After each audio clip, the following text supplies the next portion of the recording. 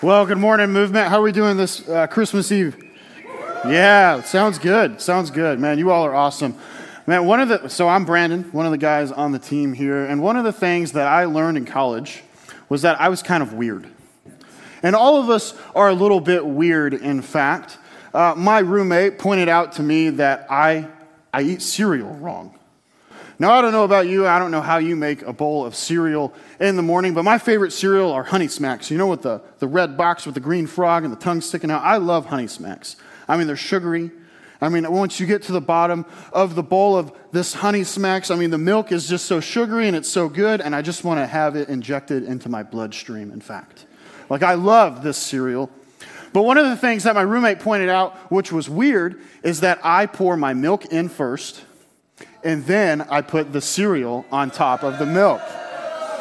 It's a hot take, I know. Is anyone else like me that puts milk first? You do? Seriously? Sometimes. Come on, brother, let's go. That's what I'm talking about. Man, Grandpa Musselman would be proud of you. My grandpa taught me how to make a bowl of cereal the right way, which is milk first, and then cereal. Because who wants to eat soggy cereal? I mean, come on. Why do you all like soggy cereal? Like, that's gross. Come on. The other one, though, that I pointed out to my roommate, which was a little weird, was his brushing the teeth routine and how he put toothpaste on his toothbrush. Now, the guy leading us in worship, his name is Mark Papp. And Mark Papp he brushes his teeth wrong, okay? He just does it wrong. He puts toothpaste on top of a dry toothbrush. Yeah, like that's totally wrong. That's the wrong way to do it. And if in case you were wondering, kids, if you want some advice, you wet the bristles before you put the toothpaste on. Now, how many of us wet bristles before we put toothpaste on? Yeah, you brush your teeth. You don't do that, Eric? Come on, man. Why? That's gross. Okay, so we all do it the right way. Now, who all does it the wrong way? And you put toothpaste on a dry toothbrush. That is disgusting. I want you to know. Like, that's gross. That's weird. All of us are weird, though, in fact. Like, it's kind of weird. And maybe you have been pointed out that, hey, you're a little weird. Hey, so am I. But one of the things that I want us to kind of grasp and understand as we get ready to dive into this Christmas story, this Advent story, which is just this fancy Latin word that means arrival. That word Advent just means arrival. It's a Latin word, in fact.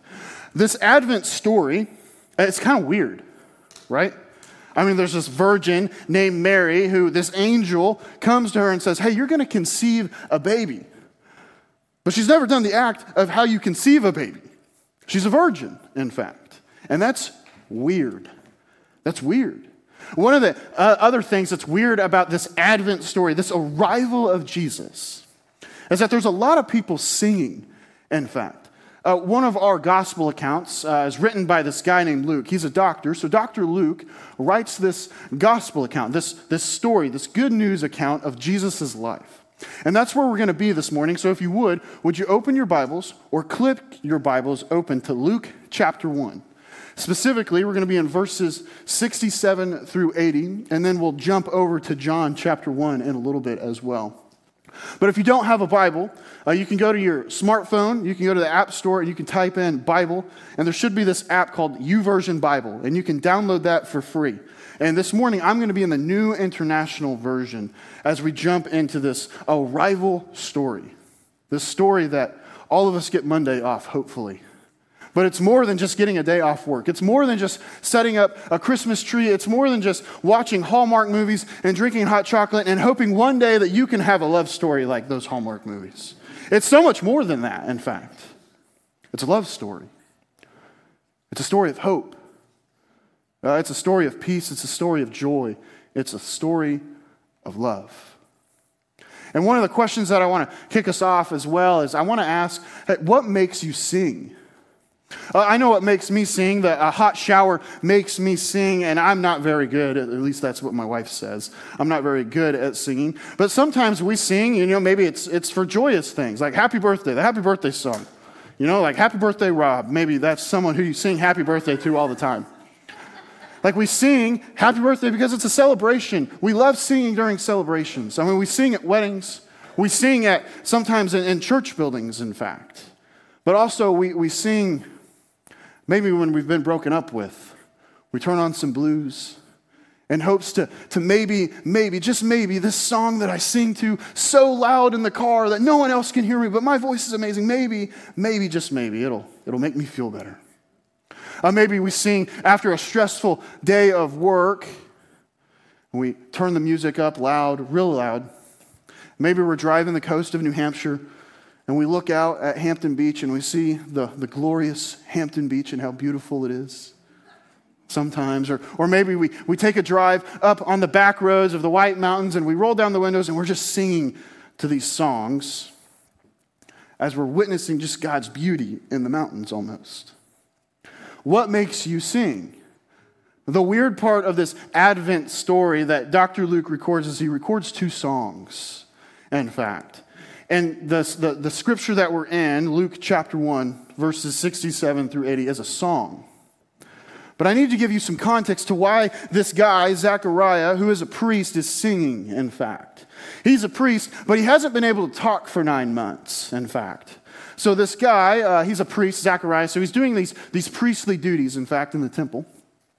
And then this angel named Gabriel comes to him. And Zechariah and his wife, who is named Elizabeth, they're kind of up in age a little bit. They're elderly, in fact.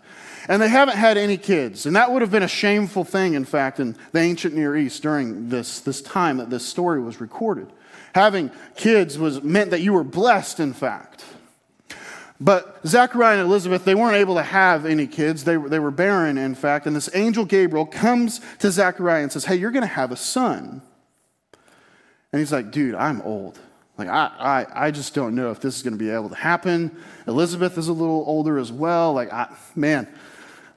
whatever. I hope you're right. I don't know if you are. And in fact, when he starts questioning this angel, the angel says, okay, God can do what only God can do. So you're going to have a kid. Also, you're going to be quiet for 9 months.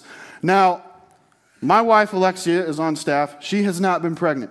So I don't know if me being quiet for 9 months would be a blessing or a burden. I'm sure it could kind of be both at some times. So I'm sure Elizabeth is a little bit grateful that Zechariah can't talk. But on the one hand, she's also like, okay, this is getting real annoying. Why did you question that angel Gabriel right now?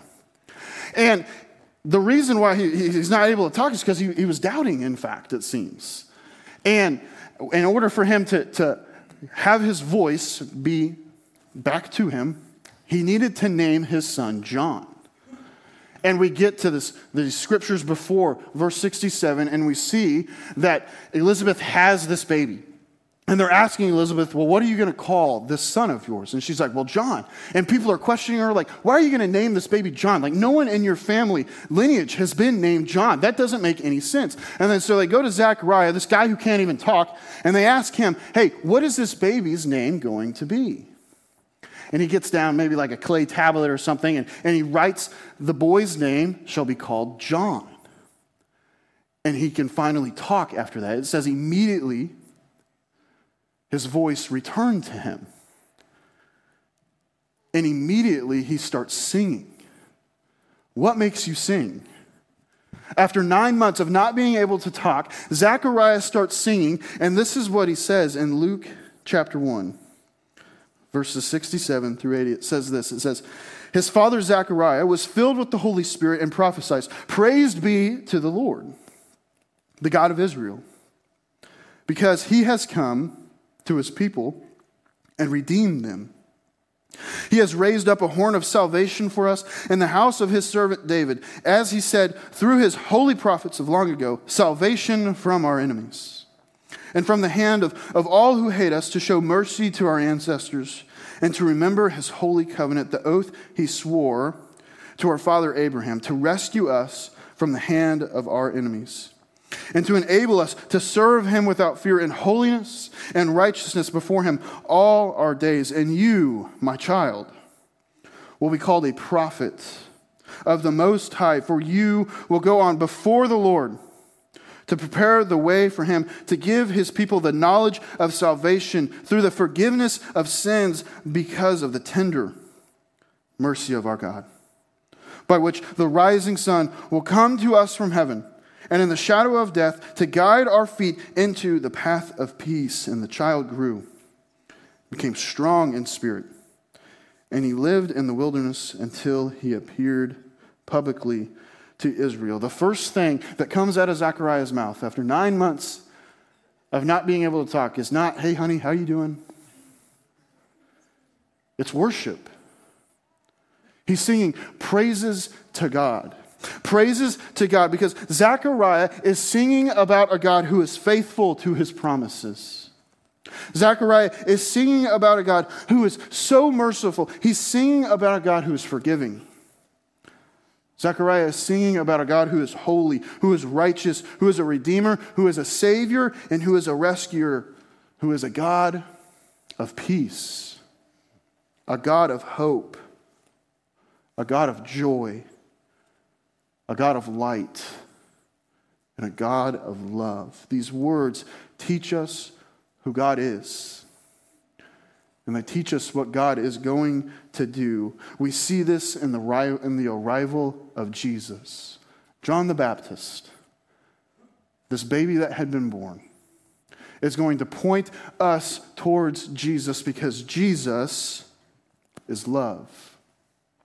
And I want to say that again because if you want to remember anything about this Christmas series or anything about this Christmas time, it's that Jesus is love. And love has arrived. The Christmas story, the reason why we get Monday off work, the reason why we watch those cheesy Hallmark movies, the reason why we put up Christmas lights, the reason why maybe we even came to a Christmas Eve service is because we've all been looking for something. We've all been longing for something. We've all been waiting for something. And that something is the arrival of love. And the wait, it's over. It's here. Jesus, Emmanuel, God with us, is here. And I just want to point out two things from the text to talk about today. The first one is this. There's this churchy word. Now, I didn't grow up in the church. So when I came to church for the first time, when I was about 17 years old, we did this communion thing. And communion's kind of weird because this pastor at the church said, we're going to take this piece of bread and we're going to eat the flesh. And I was like, wait, what? Like, come on, that's weird. And then we're going to take this grape juice and we're going to drink it and it's going to resemble the blood. And I was like, I'm good, man. Like, this is... Like that's cool that you all do it, but that's weird though. That's a real churchy thing. And this word, salvation, is churchy. And I remember hearing it for the first time, and I was like, man, I've never heard that word. I mean, what does that word even mean? Salvation means this. It means rescue when everything feels hopeless. Zechariah sings that word 3 times in this song. We're rescued from sin. This alienation from God and its consequences because of sin, death, because of Jesus' life, because of his birth, and because of ultimately his death and resurrection. We're rescued from defeat. We're rescued from fear. We are rescued from brokenness and darkness. And let's be honest, the world around us is so dark, it seems. It's so broken. I mean, you can turn on the news, you can listen to a podcast, you can go on Twitter or X, whatever it's called. You can go on Facebook, you can go on Instagram, and you can see all sorts of different types of brokenness. You can hear, and maybe you can even witness all different sorts of darkness. However, through the presence of God, all of us in here, we're offered this salvation. We're offered this victory when everything around us seems to be just defeat. The second thing is this. I want to turn our attention to verses 76 through 79. This is what it says. It says this. It says, it's you, my child, will be called a prophet of the Most High, for you will go on before the Lord to prepare the way for him, to give his people the knowledge of, here's that word, of salvation through the forgiveness of their sins. Because of the tender mercy of God, that's because of the tender mercy that we're offered this salvation and the forgiveness. Because of the tender mercy of our God, by which the rising sun will come to us from heaven, to shine on those living in darkness and in the shadow of death, to guide our feet into the path of peace. And Zechariah is kind of using metaphoric language. And as the team and we have a teaching team that collaborates to write these messages. As we were kind of collaborating together, I came across this article from the University of Arizona by this lady named Vicki Lay. And Vicki Lay did this research. She's a professor of psychology and cognitive science at the University of Arizona, as I said. And she came across this research, this study on how we, as people, we understand metaphors because of our literal experience with words. So if I say, like, he's so sweet, literally, when you bite into an ice cream cone and it's sweet, when I say the word sweet or like he is so sweet, that same brain activity that's going on in your mind right now is what's happening in order to understand that word, he is so sweet. And when we're talking about Jesus is light, that same type of brain activity where we understand light and we see light and we love this light, in fact, is being activated here, and it's resembling love. And we all could use some more light in our lives. I mean, Thursday, we just walked through the longest night on Thursday. One of my favorite things about New England is that first warm spring day. I mean, we've all trekked through the winter, and in fact, when the sun comes out and it's like 60 degrees on that first April day, it's like a whole brand new type of people are out. I mean, the sun is shining, we're all smiling, we love the light. We're attracted to this light because we're attracted to love. Love that's not transactional. John is another biographer of Jesus, and he's kind of a different type. One of the ladies on our staff, her name is Elisa. She would describe John as kind of a hippie version of the gospel writers, in fact. He kind of just goes his own way with things. And this is what he says in John chapter 1 through verse 14. This is what he says about who John the Baptist would point towards. It says this: "In the beginning was the Word, and the Word was with God, and the Word was God. He was with God in the beginning. Through him all things were made. Without him nothing was made that has been made." Verse 4 says, "In him was life, and that life was the light of all mankind. The light shines in the darkness, and the darkness has not overcome it. There was a man sent from God whose name was John. He came as a witness to testify concerning that light, so that through him all might believe. He himself was not the light. He came only as a witness to the light. The true light that gives light to everyone was coming into the world. He was in the world, and though the world was made through him, the world did not recognize him. He came to that which was his own, but his own did not receive him. Yet all who did receive him, to those who believed in his name, he gave the right to become children of God. Children born not of natural descent, nor of human decision or a husband's will, but born of God. And this word became flesh and made his dwelling among us. We have seen his glory, the glory of the one and only Son who came from the Father, full of grace and truth." Emmanuel, God with us. Jesus has arrived. This is who Zechariah's son would point to. That is the reason why Zechariah is singing. Why, or what makes you sing? The light who gives life, the light who is love. We are invited into this lifelong journey of faith with this love. A journey that's going to take us up to some of the highest and most wonderful mountaintop views in the entire world. But it also take us through some of the darkest and lowest valleys that we could possibly go through. This lifelong journey is not just a blind optimism that refuses to be present in the dark, yet comes to us in the midst of the dark and lights the darkness up. And this love, it shows up in the darkest of places because Jesus is love. And darkness is becoming nothing but a shadow, all because of the gospel. Another churchy word that just means good news. Jesus, the love of God, has come. It's here. It has arrived. And luckily, this weird story It's not just a fairy tale. It's a story of love that we all need. So what are you waiting for? Some of us in here, we've been craving this love that's not transactional. We've been yearning for it. We've wanted this hope. We've wanted this peace. We've wanted joy, and we've wanted love for so long that we've tried to find it in other things. And Jesus coming, Jesus arriving, means that we don't need to look any further, but we only need to look to Him, the Savior of the world. He prayed for me. He prayed for you. He prayed for all of us that we would come to trust in Him, that we would come to experience His love.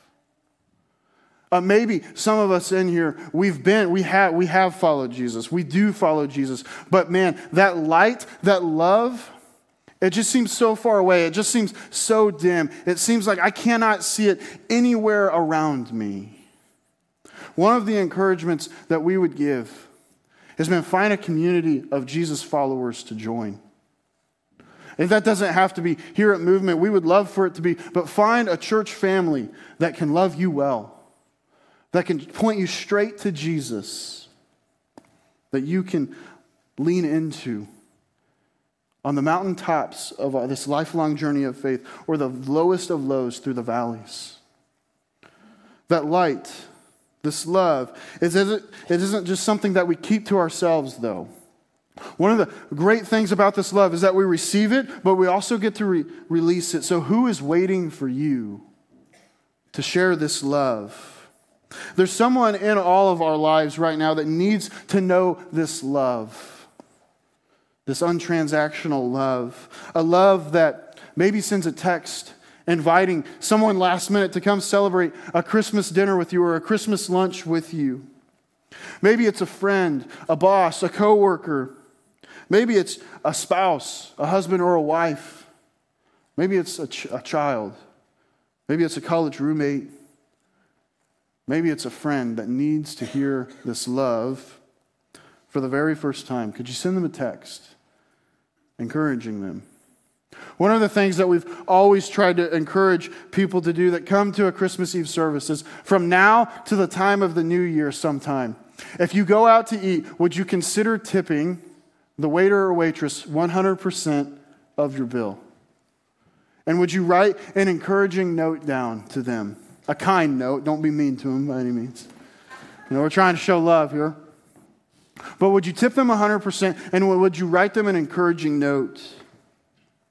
Because brothers and sisters, the love of Jesus, it leads us into dark places so that we can experience light and so that we can show light and love in those dark places.